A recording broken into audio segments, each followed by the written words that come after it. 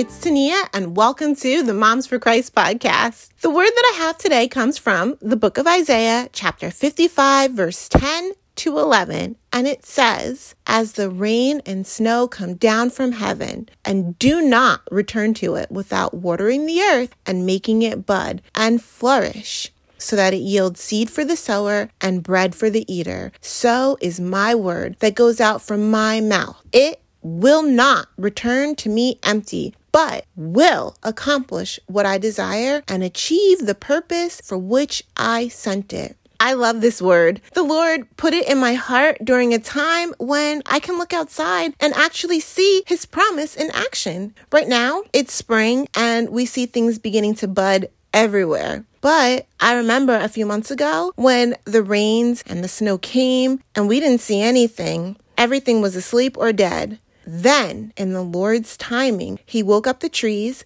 the grass, all that had been watered all winter long began to come to life. The rain and snow did not come without purpose. God does the same thing in our lives. He sends a word or a sermon that showers us with His word. In His timing, that word springs to life, giving us life in Him. This is such a word of encouragement that causes my faith to rise even more, knowing that God is faithful and He always keeps His promises. I'm reminded of a word that was spoken during a prayer one day with a friend and my girls. The word hit my youngest daughter's heart in such a way that she couldn't get it out of her head. Every time we prayed together or every time she needed a verse for something, she quoted this verse. It was a word of encouragement that she carried with her in every circumstance of her life. After a few months, she stopped quoting that verse because God gave her a new verse. A few months later, God put it in her heart to make a card for someone, citing the verse of encouragement that she held on to a few months prior. The person later told me how the card blessed them. At first, I laughed it off thinking, that's just my kid making notes. She does it all the time. But when the person told me she put a verse in the note, I asked my daughter what the verse was.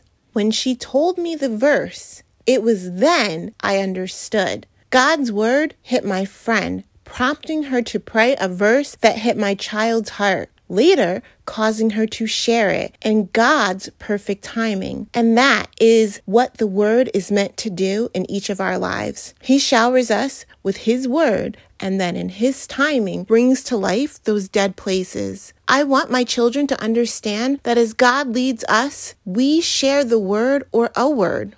We may never see the fruit of that word, but to trust that His word never comes back void. And His timing, He will water it to accomplish all that He desires. We only need to be obedient. Lord, thank You for Your faithfulness. Thank You for Your promises that we can hold on to. Thank You that we don't have to fight to be in control, but that we can trust You, knowing that in Your timing, You accomplish every one of Your desires for Your purpose. Thank You for Your beautiful word. Thank You for the encouragement Your word brings, knowing You are in control and Your timing is always perfect. I pray that today we would connect to Your heart to either receive or share a word for Your perfect will. Amen. God bless and have a wonderful week. I will speak to you again soon.